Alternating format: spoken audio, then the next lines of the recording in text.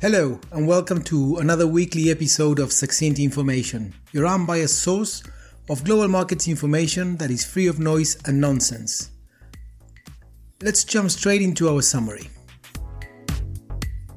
The strong recovery for risk assets during the past couple of weeks took a pause. It was a much calmer trading week in markets, with equities falling moderately in the US and ending somewhat higher in Europe. The S&P lost 0.7% or 28 points to 3965, and the Eurostoxx 50 index gained 1.5%. This brings the year-to-date decline for the S&P to minus 17% and for the Eurostoxx 50 to minus 11%, both in their local currency. We need to take into consideration that the euro depreciated 9% this year against the dollar. The main driver of sentiment in global markets continues to be the outlook for interest rates and how traders anticipate the next moves by central banks.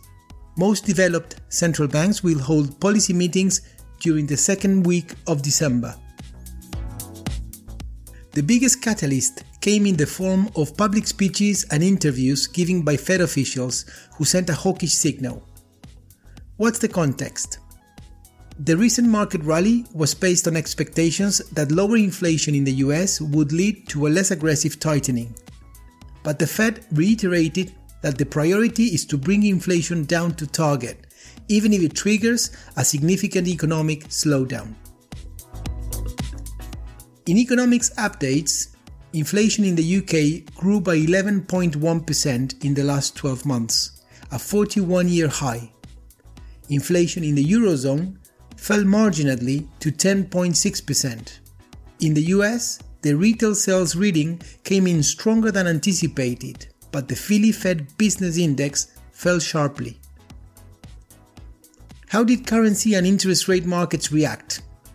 The dollar appreciated 0.6% against major currencies, but the notable move was on the US Treasury's yield curve. The inversion of the curve, that's the difference between the yield on 10-year bonds and the 2-year maturity, reached the deepest level in 4 decades, closing at minus 69 basis points. A yield curve inversion has historically been a leading indicator of recessions. The yield for 10-year bonds ended almost unchanged at 3.82%, but the 2-year jumped to 4.51%. Rising concerns of a recession pulled crude oil prices sharply lower this week, with Brent and WTI losing 10%, with Brent's front-month contract now at $87.60. Oil is trading around 10% below the level immediately before the Ukraine invasion.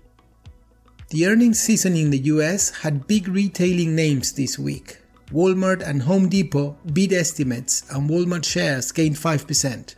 Target missed on profits and offered a weak outlook, and shares fell 6%. The crypto space continues to assimilate the collapse of FTX.